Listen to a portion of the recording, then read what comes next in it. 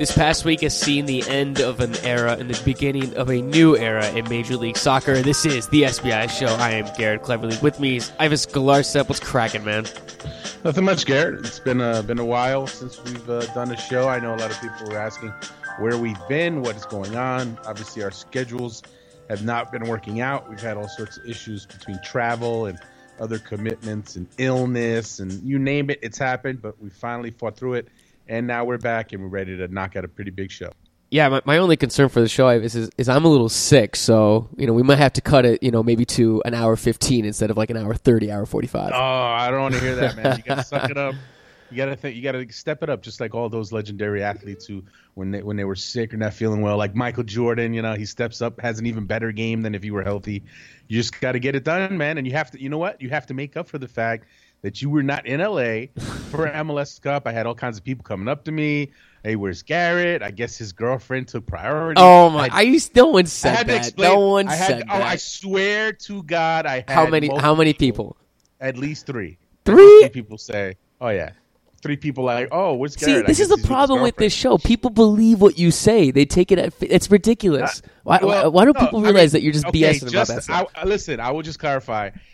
Early on, there was an issue with Garrett's commitments with his girlfriend's birthday, why he might not come to LA. The reason he ended up not coming to LA is because of a work commitment, and that's why he wasn't able to come out for that, apparently, allegedly. But so it's all good. We still had a good time in LA. We had the SBI crew in the house. We had Franco Panizo and Ryan Tolmich. Ryan Tolmich had his first MLS Cup, and I think he's still recovering from it, actually. But no, we had a good time, and it would have been nice to have you out there, and so people could see us and have the tag team, because you had some other podcast tag teams out there. You had the Open Wide for some soccer. They added additions over the weekend. They were together. Thomas Floyd, Seth Vertelli, Pablo Maurer, they were all together. You had the Jason Davis and Jared Dubois together as well. So all the podcast teams were together except us. So I pretty much had to fly solo and explain why we're so whack. Why are you putting this all on me? That's unfair. I'm just kidding. I was in Portland. At least I was there, and I'm seriously actually thinking about coming out for the draft. Oh, you know who was one of the people who asked me where you were? Your biological father. No, he didn't. Alexi doesn't know who I am. Alexi absolutely listens to the show. He listens to the whole thing. He didn't even talk to me once in Portland. I highly doubt he actually knows who I am. Yeah, I don't know why he didn't talk to you. It might be because he still feels bad for not being around for your childhood. There's a lot of guilt there. Could be some guilt there. I don't know. We discussed those possibilities in Kansas City last year, Ivis. So we gotta have you and Alexi on the Maury Povich show, so he can go, Alexi, you are not the father. Oh my God, it's ridiculous. Okay, well, it's good. Did you have a good time without me though? I was concerned. We had a very good time. It's LA, man. LA is always a good time. The bumpy pitch party was great. Their parties are always great. They did it again. They stepped it up. Great party. And I got to tell you, man, going into MLS Cup weekend, they hadn't put any word on a party, so we actually thought there wasn't going to be a party, but there was. And not only was there a party, it was a great party. Everybody was there. It was a good time. The whole weekend was good, and the game itself didn't quite live up to expectations. It wasn't, you had two of the best. You had the best team in the league, and you had the hottest team in the league. And we thought we were going to see this free-flowing display of attacking soccer. I thought we were going to see like 4+ goals, and no, it didn't quite turn into that. It was actually a pretty sloppy game, and afterwards, both sides said it. For whatever reason, there were a lot of nerves there. There was just not the high level that you would have expected these teams to deliver. Having said that, there was still plenty of drama, and you still had the LA Galaxy stepping up when they had to. Yeah, you definitely had moments that stood out in the game, and like you said, when you look at kind of just how sloppy it was, in the very beginning, early stages of the game, you just kind of saw that from New England. Teal Bunbury and Jermaine Jones, they were, their communication issues back and forth. Andrew Farrell, I felt bad for the guy as the game went on. He had like the worst day you could possibly have ever for a soccer player. Like everything went wrong for him. Even the Galaxy, I think they completed just over 70% of their passes on the day, and then he had Robbie Keane missing a few shots. The game almost felt like it was destined for penalties, even though you're hoping like, please do not let it go to penalties. I don't know about that. I thought and it's funny because these two teams This is the third MLS Cup between them, and in the previous two games, it went to extra time, so it was almost inevitable that it would happen again. But I gotta say, the way the game started, it looked like LA was really gonna run them over, which is what I really thought coming into the game was gonna happen. I thought I had LA when we did our last show 10 years ago. I picked LA 2-1. And as the week went on, I really thought it was going to be a bigger margin than that, just because of LA's firepower and New England's inability to defend. But credit to New England. I mean, not that their inability to defend, but they're such an attacking team, attack-minded team, that they seem primed for the Galaxy to catch on the counter, to torch over and over. And there were opportunities for LA, but they didn't finish them. They really could have made this. They could have put this game out of reach in the first half. Yeah, they didn't do that. Credit to New England. They stuck. They kept it going. Jermaine Jones was unbelievable in this game, and I think anyone who still has doubts about Jermaine Jones, if you saw that final and didn't come away impressed with the level of play that he plays at and what he brings to the field, then you're just blind, because the guy is a player. He raises the level of his entire team. And you saw that, and you saw New England battle back, and they took it. They took it to LA, and they almost pulled it off. They tied it up. Chris Tierney with the great goal, and then you have Teal Bunbury miss the post. You have Patrick Mullins have a great shot saved by Jaime Pineda with an outstanding save. So New England came very close to pulling off the upset, but credit to LA, they got it done. Speaking of Chris Tierney, and then you also mentioned him on the opposite end, though. I mean, for as good as he's been all season, Robbie Keane, obviously he had like a extremely uncharacteristic game. He missed multiple chances. Yes, he did get the goal when Chris Tierney kept him on in overtime. But I mean, Robbie Keane, another guy who kind of struggled in this game, when guys played at this level before on the international stage. I mean, you wouldn't expect it out of him. There were a couple of times when he should have had at least 2 or 3 goals in this match. Well, it's not like I've never seen that happen before. I mean, I can remember last year against Real Salt Lake in the first leg where he missed chances as well. So, I mean, it's no striker converts all their chances, and Robbie Keane has had these games before. But what makes him a great player is that he keeps on coming. He keeps on looking for those chances, and he makes you pay. And that's what he did. He came through at the end, and ultimately that's what's going to be remembered. No one's going to remember all the chances that he missed in the beginning of the game, so it's not even worth talking about, because you know what? He made the one that counted, and now they have the trophy.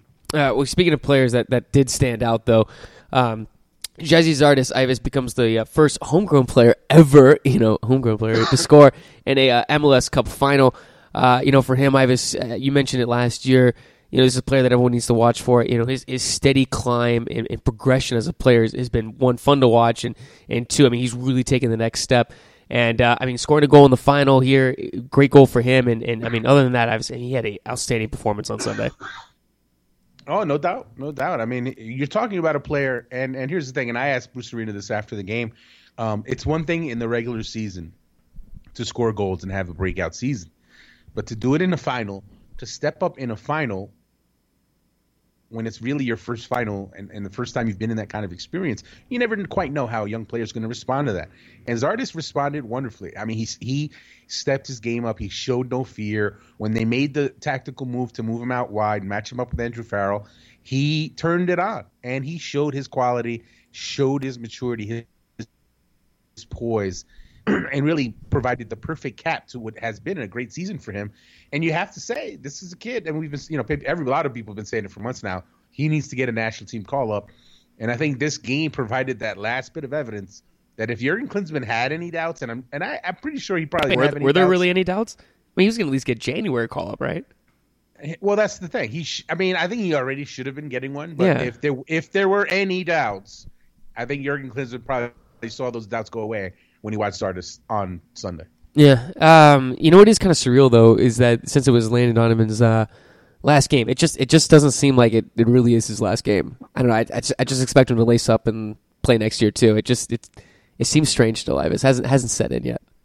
No, I think honestly, I have felt this coming for a while now. I mean, obviously, he announced it way back after the All-Star game, but I think when he took that sabbatical, and also even before the sabbatical, talking to him back in 2012, May of 2012, when he kind of sat down and he really starts to get a sense of someone who was kind of losing that kind of fire, losing that passion for the game that you have to really thrive on that level. you could see then that the clock was ticking. You could see then that this wasn't a guy who was going to play 5 more years, 4 more years.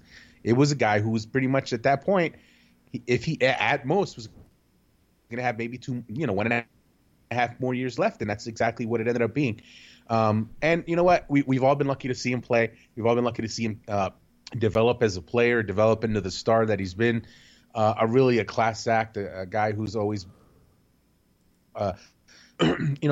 just led by example and has had so much success. And I mean, as someone who's watched his career unfold and have him go from the teenager to now this just mature guy who has such a good sense of his own self. I mean, it's impressive, man. It's impressive to see how much he's matured and how happy he is now to go out on his own terms. And I know a lot of people want him to stay. I know Galaxy fans would love for him to stay, but it's time, when it's time, it's time. And the sense I got from him after that game was that he is at peace now. He's done everything there is to do. Now it's time to move on. And Landon Donovan goes out with now 6 MLS Cups. On the other side of the ball, Ivis, you have the New England Revolution. Jermaine Jones was a rock in the game on Sunday. Obviously a solid piece for years to come for them to build around. But you saw, a couple uncharacteristic mistakes on New England from a couple guys. You also saw some other guys step up, and Chris Tierney continues to impress. Patrick Mullins coming off the bench. I mean, what a great performance by him. And for New England, it just for the times when they dominated in the match, Ivis, you just never got the sense, though, that they would be able to take over the match and be able to defeat the Galaxy. Right. It wasn't their best game. And some of their players that you'd like to have seen step up didn't quite step up. I mean, I think Lee Wynn there's obviously that play where people are going to say he should have gotten a penalty. And there's definitely a good argument for that that one play when he got into the penalty area, it looks like he got taken down. There was no call. That could have been his moment. And then you also had Charlie Davies, who I thought LA did a good job against. But overall, though, I think, nitpicking at the loss, they played a really good team and they fell short. But as a group, though, that team is going to be – I think that team's going to be back. And even though they've already lost a few players via the expansion draft route, so they're not going to be the same exact team they were this year. But there's so much talent on that team when you think about – I mean, Jermaine Jones as your building block. Charlie Davies will be back. Lee Wynn will be back.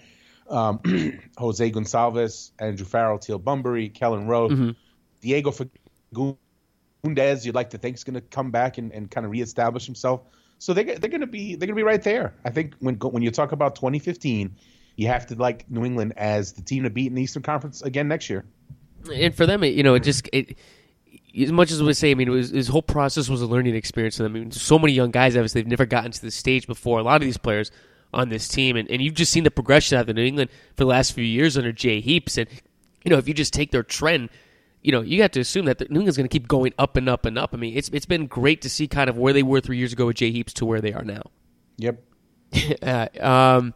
Well, as soon as the MLS Cup ended, teams were allowed to start making moves. And one of the teams that's made the most moves and made the most noise so far in the MLS offseason is Orlando City, Ivis. They have not stopped since Monday. They went out and added Arian Collin. They added Amobi Okugo. And New Orleans being aggressive, man. Great to see. The first day after MLS Cup, a team going out there acquiring players. If you're a fan, you're happy about it. Orlando, man, taking no prisoners right now, Ivis. Well, they definitely got off to a great start, adding 2 pieces like that in Aurelian Collin and Amobi Okugo. Now, I know the Okugo deal might have surprised some people, but that deal had been in the works for months now. But the big question was, would Okugo return to MLS? And I think there was still some doubt about that. He was out of contract, and the only way a deal was going to work is if he was actually willing to stay. I know Europe was an option, but at the end of the day, he decided to stay in MLS, and now he's in Orlando. And they've got some pretty nice building blocks there when you think about Okugo, Aurelian Collin, who's won an MLS Cup, and then obviously Kaká.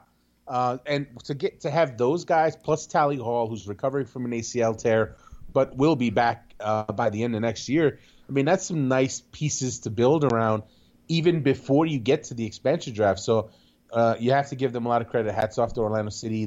They are not messing around. And I know most people would have thought coming into this whole process that NYCFC would be head and shoulders ahead of Orlando City. But at least from the first day standpoint, Orlando City really stole the headlines. No, you're exactly right. And then you flash forward a few days later to the expansion draft, and you look at some of the players that Orlando's able to bring in. I mean, once again, it looks like they're head and shoulders over NYCFC. But kind of looking at their picks, really. I don't know about that. Really? You don't think so? Looking at their roster? I disagree with that absolutely 100% completely. I don't know. I like the additions that they made maybe a little more than NYCFC. Did you see the list that NYCFC put together? Yes, I'm looking at the list right now. It's not even close. I'm not sold on that defense, man. They're not picking their whole team. They're picking a group of players, and their players has more upside. Their players have better quality veterans. It's not even close. New York City FC, hands down, had the better expansion draft. Now I know some of the picks were made to make for trades to get allocation money, but when it comes down to it, NYCFC got Ned Grabavoy and Chris Winger, two quality veterans, two players that Jason Christ knows very well, two players who can fit right into what he wants to do, and then you get a player like Patrick Mullins, a young, talented player who we saw at MLS Cup. The kid can play. And the only reason he was even exposed is because New England had so much talent on their roster. They had to expose somebody, and they exposed Patrick Mullins. And then on top of that, to get a couple of players with serious upside in George John and Tommy McNamara, who are coming off of injuries. But guess what? If those guys come back healthy, you're talking about two steals that will make this an absolute blowout. Orlando City had some and it's not. That's too many question marks on that. That's one question mark. One set of. It's two guys. It was their later picks. What are you talking about? It was picks 7 and 8, and they get a guy in George John who, when he was healthy, was one of the best defenders in the league, and Tommy McNamara, who before he tore his ACL was looking like a Rookie of the Year contender. I mean, who did Orlando get with their later picks? I mean, I like some of their guys. I think Tony Cassio's a guy. I know you love Tony Cassio. I don't love Tony Cassio. You're ridiculous. Donovan Ricketts is a older goalkeeper. He can be good. He'll give you a solid half season before Tally Hall comes back. But there's a lot of. I mean, Jalil Baba's a guy who with time could be a center back that helps you if they keep him at center back, because again, he played a lot of right back in Chicago. He played right back in Seattle. He's not a right back for me. He's a center back. If they give him a chance to play there, I think he could do okay. But I don't know, man. I thought a lot of the rest of their picks. Obviously, a lot of their picks were, they were flipping some of the guys with the picks. But I'm sorry, man. I look at NYCFC. If you want to get some veterans to slide in as starters, right there you got two. You got Wainwright and Grabavoy can start for you in day one. And for me, Patrick Mullins is a guy who has the talent to be a starter. So right away, even without those kind of long shot guys, the injury risk guys that you took late picks on. Even without those panning out, I think those other picks give them the edge. That's just my opinion. Okay, I will. Okay, well, let me say this. Who do you like? Who do you like from Orlando? Tell me. Hold on. Give me the Orlando picks that you are so in love with. Please. No, hold on. This is where I mix my words. When I look at the rosters, I like Orlando's roster complete. We're not talking everything. Roster. We're talking. I about know. The I will agree with you on the expansion that New York came out with a better expansion. They had a better draft selection in they have better draft picks in the expansion draft. God, I can't even say that right now. I will agree with you on that. I'm sorry. I jumped ahead with the overall roster. I will agree that New York had a better expansion draft. Well, even with the overall roster, I don't know how you could say Orlando's better because I mean, Frank Lampard and David Villa right away. You're two anchors, and then they have a couple of guys that they're Andrew Jacobson's a quality player went over to Sweden, played well. He's going to come back. He's a good veteran. Josh Saunders in goal. Ryan Mira, they went and picked up Ryan Mira. So they've got quite a few goalkeepers now to figure out who's going to be their starter. It's pretty close, but for me, NYCFC with the 2 DPs and with the expansion draft picks that they made, I give them the slight edge right now. But I tell you what, it's impressive that it's close now because if you'd asked me a few months ago, I would have said it's not going to be close, but it's close right now. But let's not forget, NYCFC is going to go bring in 3 or 4 players on loan from Manchester City. So that right there, that's a nice trump card. They're still holding. I'm just not convinced on New York City's defense. I think you're overrating Chris Winger a little bit. I think he took a major overrating him. Well, not maybe overrating him, but dude, he took a step back this year. He was getting older, Ivis. He's not the same player he used to be. He's still George John's coming back for an injury. I mean, come on. Well, no one's projecting him to be your starter day one. The guy's a project. No one's penciling him in to start in day one. Who's doing that? Nobody's doing that. The point is, it's December. The season is 4 months away. They haven't built their teams yet. You can't look at the groups as teams yet. You can't look at them and say, well, this 11 is better than that 11. It's not. You can't look at that. What you can look at is the collection of talent at this point and say, okay, this collection of talent's better.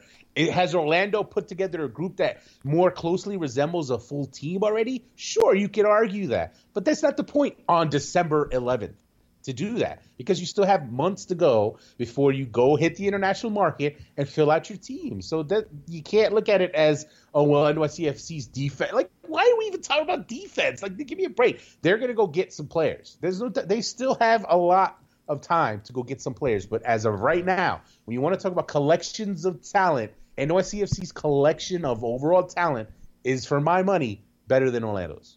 Okay. We'll table this discussion for 3 more months then. We'll bring it back. Okay. Well, you know what? We'll talk again after the draft, and then we'll talk again right before the start of the season, and then we can look at how the teams have come together. Okay. Okay. You want okay? We'll move on, Ivis. I don't want to upset you anymore. I just think you only 11 players play on a field at a time. You could have 20 All-Stars, but only 11 guys get to play. So we'll table this discussion. I think. Are you on NyQuil right now? I know. No, I'm not. Not. I think you're on some medication that's got you a little loopy. Take it easy. I'm not tabling this discussion. There's been a lot of other moves with some other teams though. Real Salt Lake, they did lose, as you said, Ned Grabavoy and Chris Winger, but then they go out and bring back Hamison Alave. They needed to bring back a center back, Ivis, because let's face it, RSL's defense has been a little depleted this offseason. Would you make of the move bringing back Alave to RSL? Well, I thought that was a huge move. Well, number one, we have to talk about a move that came before that, and that's Nat Borchers.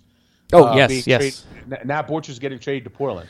And Portland, as far as teams that have been busy in the first days of this offseason, Portland has been very busy. They've completely shaken up their team. They parted ways with Donovan Ricketts. They parted ways with Michael Harrington. And they go and get themselves a solid center back in Nat Borchers to plug right in there. And they went and got themselves a new goalkeeper, several other pieces to the puzzle there. Caleb Porter was serious about shaking things up, and he's done that. But back to RSL, you lose Nat Borchers, you lose Chris Winger, you lose Ned Grabavoy. You had to get a defender, and now they get Hamison Olave in there, and now you're thinking about an Olave-Schuler tandem. That's a pretty scary tandem. The only problem with that tandem is you're talking injuries. So you're talking two guys who you're not going to expect both those guys to play 30 games. And that's where Carlos Salcido is an interesting question mark there, because is he going to stay? And in case people missed it, he made some waves with some social media commentary expressing his unhappiness with Real Salt Lake. Apparently, he felt he was lied to or misled by General Manager Garth Lagerwey. He had asked to be let go. He asked RSL not to pick up his option. And I thought that was pretty silly because, I get why you would want to not have your option picked up when you're a Mexican youth national team player, and I'm sure there are clubs in Mexico that would pay you a lot of money to go down there now that you have established yourself. But guess what, kid? You have a contract. If it has an option and the team wants to pick up the option, then you're out of luck, my friend. You have to honor the contract. And you can't go on social media and complain the way that he complained. That's just ridiculous, completely amateurish, immature on his part. And now if you're Real Salt Lake, what do? Do you keep him around? Do you just suck it up and say, listen, kid, just deal with it? Or do you sell him and get rid of the bad apple? Get rid of a guy who just, has already shown he's not the most mature kid. So that's going to be the big question. Does Lagerwey keep him and keep him as a third center back? Or does he sell him and just, go in another direction? So that, for me, I think that's going to be one to watch. I like the way you were saying kid. He's a kid. What is he, 20, 19? 20 years old?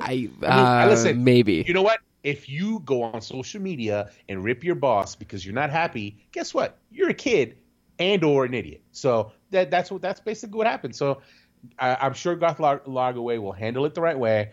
And this Olave move just shows you, that's a power move because that's Garth Lagerwey saying, you know what, Salcido, we don't even need you yet. We're going to sit your ass on the bench until you grow up and figure out that it's not all about you. You signed a contract. You're on this team.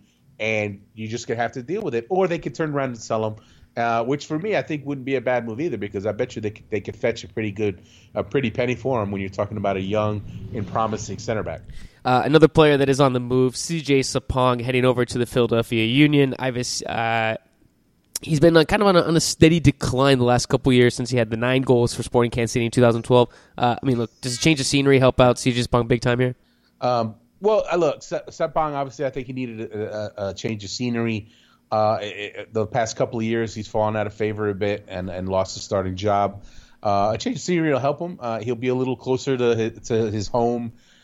He's one of these DMV products. Obviously, came out of James Madison and played previously for Reading United, the Union affiliate.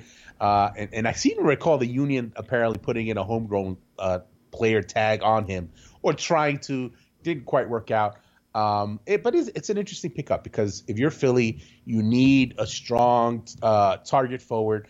It looks like they're parting ways with Connor Casey, and you plug him right in.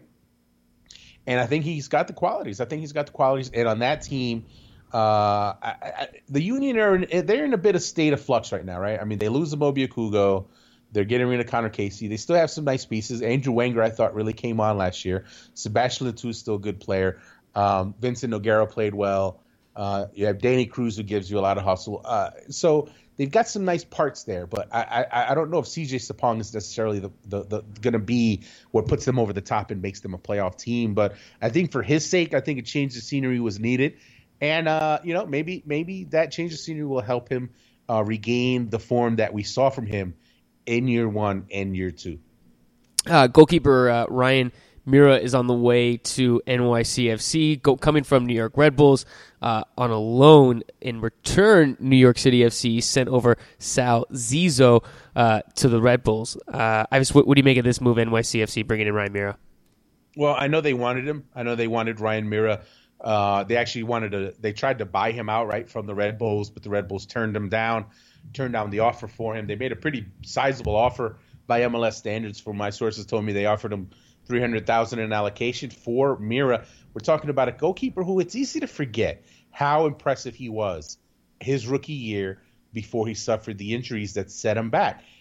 He's a really talented goalkeeper. He has a European passport, and he also has multiple years left on his contract. So I think he ticks all the boxes of the kind of player you're willing to invest in. I was a little surprised that NYCFC would still take him on loan. Unless there's an option to buy in the deal. But, as far as I know, I haven't heard anything about there being an option to buy. But if you're the Red Bulls, you love this deal, because you get your goalkeeper of the future an opportunity to get games and continue to develop, continue to boost his value. And you know what? If he has a breakout year for NYCFC, you can either sell him or you can have him be your starter next year. So it's really a win-win for the Red Bulls. Now, if I'm an NYCFC fan, I'm going to be a little kind of I'm going to scratch my head a little bit and ask myself, why are we developing the goalkeeper of the future for our arch rival? Like, I don't really understand that. I could see why they wanted to buy him. I can see that, but I can't understand why they would want to loan him unless there is an option to buy. And the Houston Dynamo have appointed a new manager, Owen Coyle. Everyone probably remembers him from his stints with Bolton and Wigan. Ivis, what do you make of this move, going out on the international stage and bringing in a manager who's going to have to learn a lot with how Major League Soccer works? Well, I would say this. Normally, and I've gone on record in the past as saying I always have my doubts about foreign coaches coming to MLS that don't have any kind of ties to MLS, that don't have any kind of background with MLS.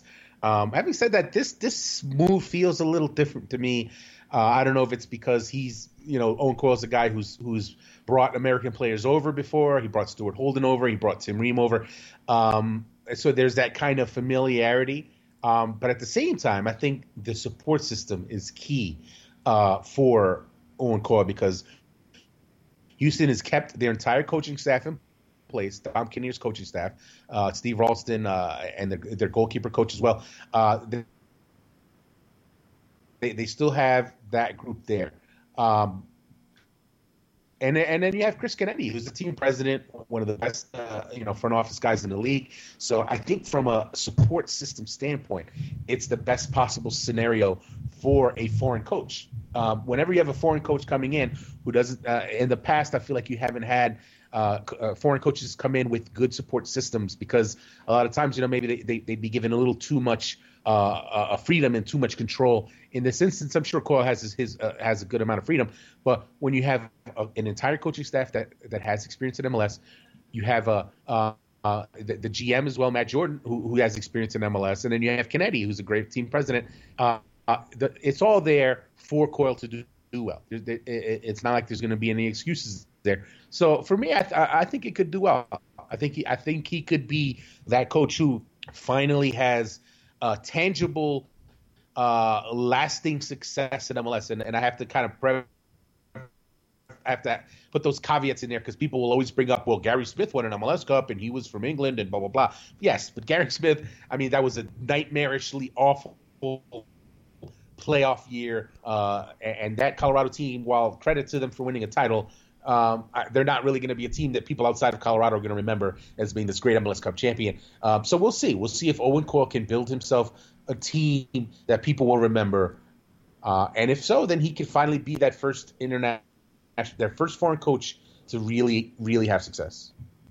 And moving over to the international scene, U.S. men's national team announced their first 7 games of 2014, and they look awesome. Every single matchup. 5 out of the 7 teams advanced past their group in the previous World Cup in Brazil. You have Chile on the schedule, Switzerland, Mexico, the Netherlands, and Germany, Ivis, and then you still have Panama and Denmark. Those aren't going to be easy games. Jurgen Klinsmann putting together a very tough schedule for the team. I think it's going to be great experience for a lot of players. And Ivis, all 7 of these games are going to be awesome to watch. Right, and it's funny because I know there's some people who are kind of in panic mode a bit and looking at some of these opponents. No, because it's this quality of opponent, and Germany and the Netherlands, and I think there's still a hangover from how badly the team played in the months after the World Cup, and I think it's easy to lose sight of the fact that team was never really the full strength team. There were always players missing. There was a lot of experimenting with new faces. You didn't have the full strength U.S. team really at any point in that sequence. So I think people who are already kind of being defeatists about these games and saying, oh my Lord, we're going to get smashed by Germany, we're going to get destroyed by the Netherlands, blah, blah, blah. Settle down. It's the freaking summer. It's June. There's a lot of time between now and June for the team to sort itself out, for players to sort out their own situations and get healthy, and improve their stock and improve their situations. Obviously, this fall, things didn't go well for quite a few players. You had Jeff Cameron with his transfer issues where he tried to move. You've had Fabian Johnson just, really have a really pretty crappy move to Mönchengladbach that hasn't worked out for him. You have John Brooks struggling for a good stretch for playing time. So the fall was really a kind of a lost cause in a lot of ways because you had so many things going against you. But again, it's the fall after the World Cup. Who cares? People are way too just the Chicken Little. The whole Chicken Little thing is back. The sky is falling. Our program's a mess. Blah blah. Look. Let's see what happens now in 2015 with the group, with the new faces that come in January. Let's see in March where the team is with those friendlies against Switzerland and Denmark. I think that's going to be a good barometer for kind of how the team is moving along and going along. And I think anyone who's looking at that far ahead to the summer already at those Germany-Netherlands games is saying, oh, we're going to get destroyed. The team is not – you don't know what the team's going to be like in June. But you want to have these kind of games. You want to have these kind of tests going into a Gold Cup. The Gold Cup, are there Germany's and Netherlands in a Gold Cup? No. But when you play that level of competition, it prepares you for that kind of tournament. Because you know what? Mexico is not going to be easy. Costa Rica is not going to be easy. Let's not forget now, Costa Rica got to the quarterfinals of the World Cup. So the Gold Cup is not going to be a cakewalk by any means. So why not have some really tough tests that force you to get to a new level? So for me, I think it's great. And as a side note, if you're a U.S. fan, you have to love already knowing what all the games are. You can plan ahead. You can book your reasonably priced flights. You can set your vacation. Because I got to say, I go on the road to a lot of these games, and I meet so many U.S. fans, and there's so many hardcore U.S. fans, American Outlaw supporters, that no matter where the U.S. plays, they go to these games, and even though it's short notice, they find a way to buy the tickets. They spend the money. They travel all over the world, and I think it's great now that a lot of those same fans are going to now have the luxury of being able to plan ahead, and maybe because of that, now you're going to see larger groups of supporters traveling to some of these games. Look, you become the best by playing the best. You don't become the best by playing minnows and pounding them. I mean, this is great that you're good in U.S. soccer is being aggressive. They have 7 games, right, in 2014 that they announced. Going back to the year after the 2010 World Cup, U.S. had 4 opponents. Those opponents were Chile, Argentina, Paraguay, and Spain. They didn't win any of those games, but it shows that playing top-tier opponents throughout the years pays off when you go to the World Cup, so you're not just playing these, no offense to Belize or Guadalupe. I mean, playing teams like that's not worth it. That's not worth your time. I'm looking forward to all these. I mean, all these matchups, Ivis. I mean, Panama might be the weakest one, but that's still going to be a tough matchup. It's great to see Jurgen and U.S. soccer being this aggressive. Yes. Speaking of being aggressive, though, there are reports coming out that the U.S. may play Brazil in September. I mean, adding Brazil to the schedule too, Ivis. I mean, another great matchup for the U.S. Yeah, why not? Why not play Brazil? You know what? You're going to be the underdog. Chances are you might get beat, but so what? You want to play these teams. You want to get in the habit of playing these teams. You want it to get to the point that your players aren't faced by these kind of matchups. That they're used to these kind of matchups. And the more of these kind of games you get, the better it is, I think, as just overall experience for the group. And again, the next World Cup is a long ways away, folks. 3.5 years away. So why not now already in this year and next year of 2015 start getting them ready and getting them kind of focused on playing that level of competition. And looking further ahead down the schedule, this is now looking at 2026. Mexico is going to challenge the U.S. and Canadian bid for the 2026 World Cup. I mean, what's going on, Mexico? Don't you realize that is our World Cup? Yeah, that's an interesting one. I mean, obviously Mexico, they had their I think 86 was the last. They hosted the 86 World Cup. I'm sure they want to bring it back around 40 years later. That is a long time to wait for another World Cup, but it is interesting that you have the 3 CONCACAF countries all vying for one World Cup, and I have a feeling maybe we'll see a compromise. Maybe we'll see 2 of those 3 get together, and one of them, the U.S. is going to have to be one of them, right? It's going to be the U.S. Canada or U.S. Mexico. You're not going to have Mexico Canada together. Imagine if you did, though. Yeah, no, that'd be pretty interesting. No, but look, Mexico, you can't blame them for wanting to host it. But I don't know. I don't see how anyone could pick Mexico over the U.S. when you're talking straight up just resources and facilities. It's not even close, really.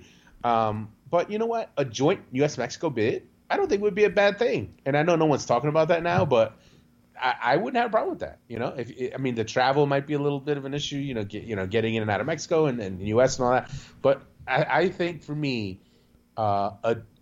a joint bid, U.S.-Mexico or U.S.-Canada, I think would be the best way to go.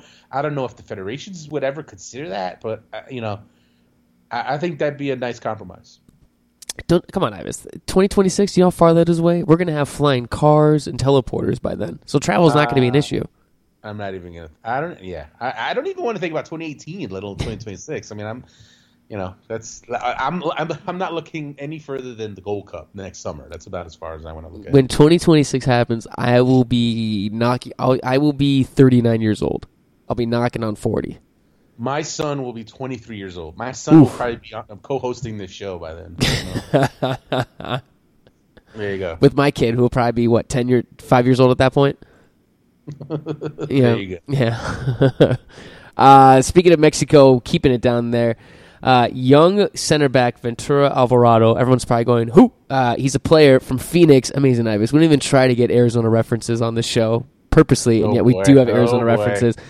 He plays for Club America.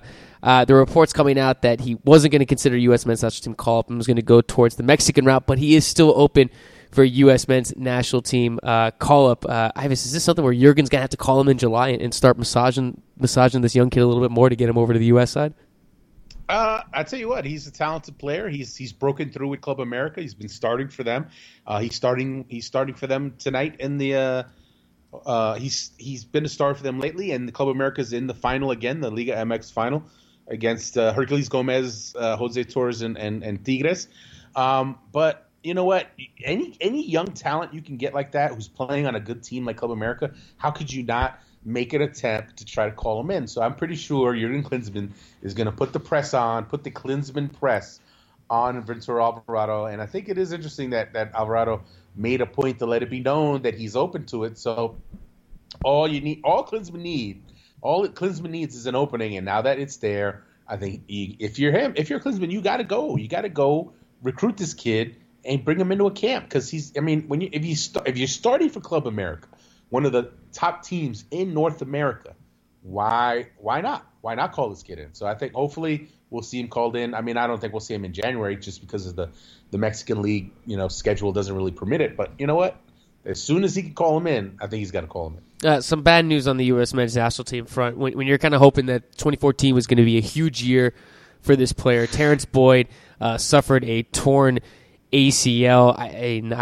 It's been devastating to hear this news. Like I said, this is a guy that you're kind of hoping that was going to break through within the next year, play a big role in 2018, and it's just it's sad to see his future with the U.S. men's national team in 2015 in doubt. Well, it's done now, right? I mean, he's going to be out until the fall at this point, and it's just devastating because here's a guy who had already had the beginning of his season wiped away by another knee injury, right? So, I mean, he had missed the first 2-3 months of the season.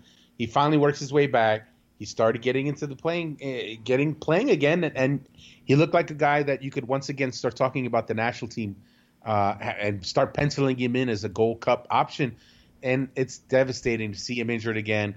Obviously, he's a class act. He's a funny guy. We've obviously had him on the show multiple times.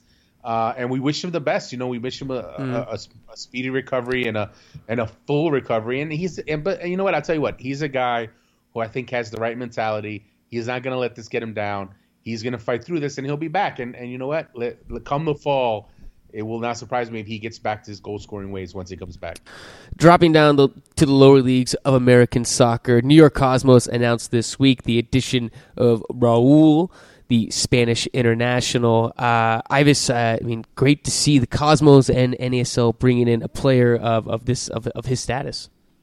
Right. I mean, we're talking about a legend. I mean, Real Madrid legend, a guy who up until a month ago had held the record for most Champions League goals, and now obviously Cristiano Ronaldo and Lionel Messi have both broken the record.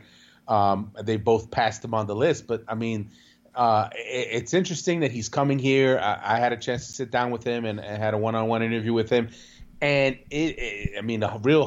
considering the guy's a legend, he's a very humble guy, very laid back guy. And he's here not just, some people who don't understand why he's here, they think, he's here for a payday or it's a publicity stunt. All right, two things. Number one, he still wants to play. He still loves to play. He still feels like he can play. But more importantly, he's on a mission now to work with young players. He likes coaching on the youth level. It's a passion of his. It's something that led him to go from Schalke in the Bundesliga to Qatar, where he wanted to still play, but he wanted to work closely with children. And even though it meant playing at a lower level, lower caliber of soccer than we're used to seeing him play at, it was still a great opportunity for him to work with children. Now he comes here. And now he's going to play and he's going to oversee the Cosmos Youth Academy. And when he retires, he will take over as the director of the Cosmos Youth Academy. We're talking about a guy who is not in it just for a 1 year, 1 year quick cameo. He's going to be here for a few years, 3-4 years. And I got to say, as exciting as it is for some people, the fact that he's going to be playing here in America, I think the fact that he's committing 3 to 4 years, if not more, to developing young American talent, I mean, that has got to excite everybody because we're talking about a legend. We're talking about a guy who's been one of the best players, one of the best forwards in the modern era, and he's going to be working closely with with young players, young youth, kids, children in the New York area, and I think that's amazing. And you got to give the guy credit because you don't hear in any sport many cases of superstar players who want to devote their time, that much of their time, to working with young players, and that's what he wants to do. And down in South America, Argentinian side River Plate defeated Colombian side Nacional in the Copa Sudamericana, their first title in 17 years, Ives. Well, I got to tell you, this is a game, the Copa Sudamericana final, a game that felt like it was really overlooked over here in America. And that's not a surprise. You know, I feel like most Americans follow European soccer more. Usually people who have ties to South America are the ones that are bothering to follow South America. And I got to say, if you're not following South American soccer, you really should try to. You really should, at least the competitions, whether it's Copa Libertadores or Copa Sudamericana, when you get into the latter stages of these tournaments, I mean, you're talking about intense matches, intense atmospheres, quarterfinals, semifinals, finals. I mean, you want to watch. If you're a soccer fan and you want to watch high level soccer, this is what you need to be watching. I mean, these are some of the, you're talking top clubs in South America, clubs that produce a lot of the star players that go over to Europe and play for the big clubs in Europe. And this River Nacional final really kind of lived up to that. And what stood out for me was all the ties to American soccer that could be found in this game. On one side, you had Atletico Nacional, whose head coach is Juan Carlos Osorio, the former Red Bulls and Chicago Fire head coach. And you also had Juan Pablo Angel in his final game as a professional, the former New York Red Bulls legend. He actually didn't play in the game, but it was technically his last game, and it just worked out that it came in the final of this tournament against the team that he played for starting his career, where he really kind of made his name at River Plate. So that worked out perfectly there. And then on the other side, you had River Plate, a team that was relegated just 3 years ago. They hit rock bottom. There was real panic about what would happen with them as a club. And here they are 3.5 years later. They win a continental title. And their manager, Marcelo Gallardo. And if you're an MLS fan and you're kind of thinking, why does that name sound familiar? He's the former designated player for DC United, who he didn't quite pan out as a player for DC, but he was in MLS before. Now he's a coach, pretty young coach. He led his team to a title, and a team that had a starting center back, Funes Mori, who was once an FC Dallas youth player. So there were all these ties to MLS, to American soccer in this final, and I thought that was pretty fascinating and overall an amazing game. The atmosphere of the stadium, I mean, just watching it on TV, you could even feel it. You could feel the passion. And I would highly recommend, if you're an American soccer fan and you now have, Premier League, you have a little Serie A, you have a little La Liga on your plate, and along with MLS, find some room for South American soccer because it's pretty impressive. And looking at the American college game, did you know that the national championship is on Sunday? Before that, you have the Final Four, which takes place on Friday in Cary, North Carolina. On one side, you have UCLA taking on Providence, and on the other side, you have Virginia taking on UMBC, who have turned a lot of heads as they're the first unseeded team, I think since 2007, to make the Final Four. They also haven't given up a goal in like 400 minutes. UMBC is like on an unbelievable run right now. It's crazy to think that the college game has come down to the Final Four on Friday and the championship game on Sunday. Well, I mean, I feel like we've said this earlier in the year, but parity is alive and well in the college game, and you really have more of a balance of talent around the country. And now you're seeing that in the results of these games where you have a Final Four, where you have some surprising teams. I mean, obviously everyone knows UCLA, everyone knows Virginia, but now to have Providence and UMBC get into the Final Four, it just shows you just how things have changed in the college game. And look, UCLA is the favorite. They were my pick to start the season. They were my pick to win the whole thing. And they're going to be the favorite in this competition, in this Final Four. They have the talent. Leo Stoltz is outstanding. Their defense, Michael Amick, Aaron Simmons, Earl Edwards in goal. They have probably, I'd say, at least a half dozen, maybe more, future pros in their lineup. They're going to be the favorite. But you know what? You have to give everyone a chance in this game, in this Final Four. Virginia, I think, is also obviously they're a good bet. But look, UMBC, even though people haven't really heard much about UMBC, they've got some talent as well. They got a center back, Umar Ballo, who is a top-notch prospect. So these games are going to be on. I think they're going to be on ESPN3. If you can find a way to watch them, I would suggest watching them because there is a decent amount of professional prospects that are going to be playing in these games. They're actually also on ESPNU, the University channel for ESPN. So that's right. There you go. And also, I mean, UMBC too has been a pretty good men's soccer program over the past few years. I mean, they're just overshadowed by Maryland, but they've always been a good soccer program. They've done a good job. Pete Caringi, the head coach, you got to give him credit. The guy does a good job there. And it's funny, his son was there last year, and he was like a goal-scoring machine. They lost him, and at the time, it's like, oh, well, they lost their goal scorer. They're not going to do anything. And now they've turned around this year and gotten all the way to the Final Four. I got to give them a lot of credit. Obviously, they knocked off Maryland along the way. So they're riding high right now. So maybe we'll get the full-blown Cinderella story where tiny UMBC wins the whole thing. I don't think that's going to happen, but it'd be great if it did. I'm still going to stick with UCLA. They were my pick before the season. They were my pick before the tournament, and they're still my pick.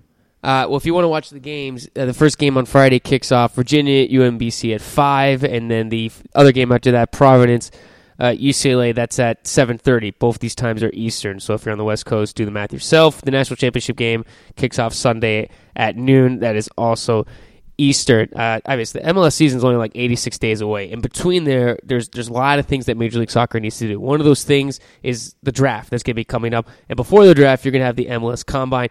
Major League Soccer revealed their list of 55 players that they're inviting to the Combine that they're going to be having. When the list came out, Ivis, did anything jump out to you? What were your impressions on the players that are going to be called up to this? Well, I think the senior list is always a little – I mean, there's never really anything shocking. I mean, I think what everyone's going to want to see is who are the Generation Adidas signings going to be. Who are the top underclassmen going to be that MLS is able to get under contract? From the senior standpoint, I mean, I think the fact that Dan Metzger is on the list, the Maryland defender is going to surprise some people, but because he was in the Red Bulls Academy early on in his career, and he is now going to go into the draft, and I think he's going to be a first round value. One player who wasn't in the Combine, who I think should absolutely be in the Combine, is Jordan Morel, the left back from Syracuse. I mean, I think this is a guy who and MLS has done it in the past where when it comes to fullbacks, they always leave out really good ones, and they never bring enough fullbacks to these games. And in the end, you get to the Combine, and you've got midfielders playing fullback, you got forwards playing fullback, center backs playing fullback. Like if there's good fullbacks in the college game, bring them to the damn Combine. I mean, the MLS needs good fullbacks. Why are you leaving out quality prospects? It happened last year with Chris Duval. They didn't actually invite him in the initial list for the Combine a year ago, and I remember I had him on my list of Combine snubs. Eventually, I believe they brought him in like very late in the game. He was, and then prior to that, Ray Gaddis, another player who coming into the Combine. I said, this is a guy. He's a top 25 player. And then he didn't even get an invite to the Combine. It was unbelievable. So for whatever reason, MLS continues to miss the boat on quality fullbacks. Well, we're looking at the draft, which is now just a little over a month away. I mean, do you have a short list, Ivis, for who the top players are going to be, or who the players are going to be that are going to be signing Generation Adidas contracts? Well, that's the big question mark right now. We don't know who's going to be signing Generation Adidas contracts. I mean, UConn's forward Kyle Larin is a player who had long been considered a target, but he's going to Europe on trials, so he's not a guarantee. You got someone like Jay Chapman, the Michigan State midfielder, who apparently now there's a possibility that he could be a homegrown player for Toronto FC, and he may choose to pass MLS up altogether rather than sign with Toronto. So that's someone that I would have had plugged in as well. And beyond that, it gets pretty slim pickings. I mean, you have Christian Roldan at the University of Washington, Omar Holness from North Carolina is another one. You have Syracuse goalkeeper Alex Bono, who's also been in the conversation. UCLA center back Michael Amick is a player who I really rate, but who I hear MLS isn't as high on and may not call in because he's not like your prototypical big center back. So I think from that standpoint, MLS might not be in a hurry to sign him. For me, if there's like a number one that MLS really needs to go try and sign, It's Joshua Yarrow, the Georgetown defender, Georgetown center back. It had long been believed that he would not be coming out of college yet, that he's looking to stick in Georgetown, but my sources tell me there's a good chance that he actually could come out. Now, if he comes out, he could absolutely be a number one pick, especially if Kyle Aaron isn't signed. If Joshua Yarrow's there, Kyle Aaron's not, the number one pick absolutely could be Joshua Yarrow. So he is someone that I think MLS has to put the full court press on and see if they can sign him. Now, in other prospect news, and we could have touched on this earlier, but I'll bring it up now, Zach Steffen, the standout Maryland goalkeeper, is signing with Bundesliga side Freiburg. Big signing. Here's a player. We're talking about a guy who, most people that I talk to, high-level people consider him the best goalkeeping prospect since Tim Howard. I mean, that's high praise right there. This guy, anyone who watched Maryland this year saw the athleticism, the quickness, the size. He has it all. He's got all the tools. And I said it for the longest time now. He's not going to come to MLS. He's going to go straight to Europe. And now he's on his way. It looks like he's going to sign with Freiburg. I think that's a big step. And it is a big loss for MLS because you'd like to have seen him come to MLS and develop in MLS. But you know what? I think he's a player with the talent that, who knows, maybe he could be on the fast track to success. And with that, it wraps up today's SBI show. Ivis, can we promise the people that we won't go another week and a half without a show? No, yes, we will have a show on Sunday unless Garrett gets sick again. I think we have to start putting him in a bubble so he doesn't getting sick. I get sick maybe one or two times a year. It feels like more. What are you talking about? Like your immune system is down. It is bad. I have a bad immune system. Stop drinking Red Bull all the damn time. I don't. I've cut back on that. Listen, you drink a can of something before every show. How about less cans of stuff? I don't. Bottles of water. I gave up soda. I don't drink soda anymore, and I've cut down on my Red Bull habit. All I hear is you stop drinking beer, whatever you're drinking. No, I don't drink beer. Shows. You're popping cans every show. I think it's just random noise. It's cans. It's cans popping. I know what cans popping sound like. That's what you got going on over there. You need more water. You need more fruit. You need more vitamins. You need something because you're getting sick all the damn time. Hey, it's funny. We will be 3 days ago. I was thinking to myself. I was like, my girlfriend's no longer a teacher, and then since I'm not at the academy, I'm like, this might be the first year in a few years where I'm not around kids, and I feel like that's how you get sick. Is mostly kids at school and blah blah blah, and then I get sick like the next day as soon as I thought that. Yeah, you should have built up an immunity, but apparently not. I just have a bad immune system. We will have a show again, hopefully Sunday for Monday. I'll apologize for the both of us. I know this wasn't the best show, but at least we got back. I know there were some people that were complaining where we've been, some people who were having withdrawal. I'm sure some people who've given up on us now because a week and a half is way too long. But we will do one more show Sunday that we will drop on Monday, and then we're going to probably take a break for the rest of the month to recharge. Because the way you said that, if someone's show ended right there where it's like we're going to take a break, like their computer died or phone died, imagine if they were like, wait, what? Right.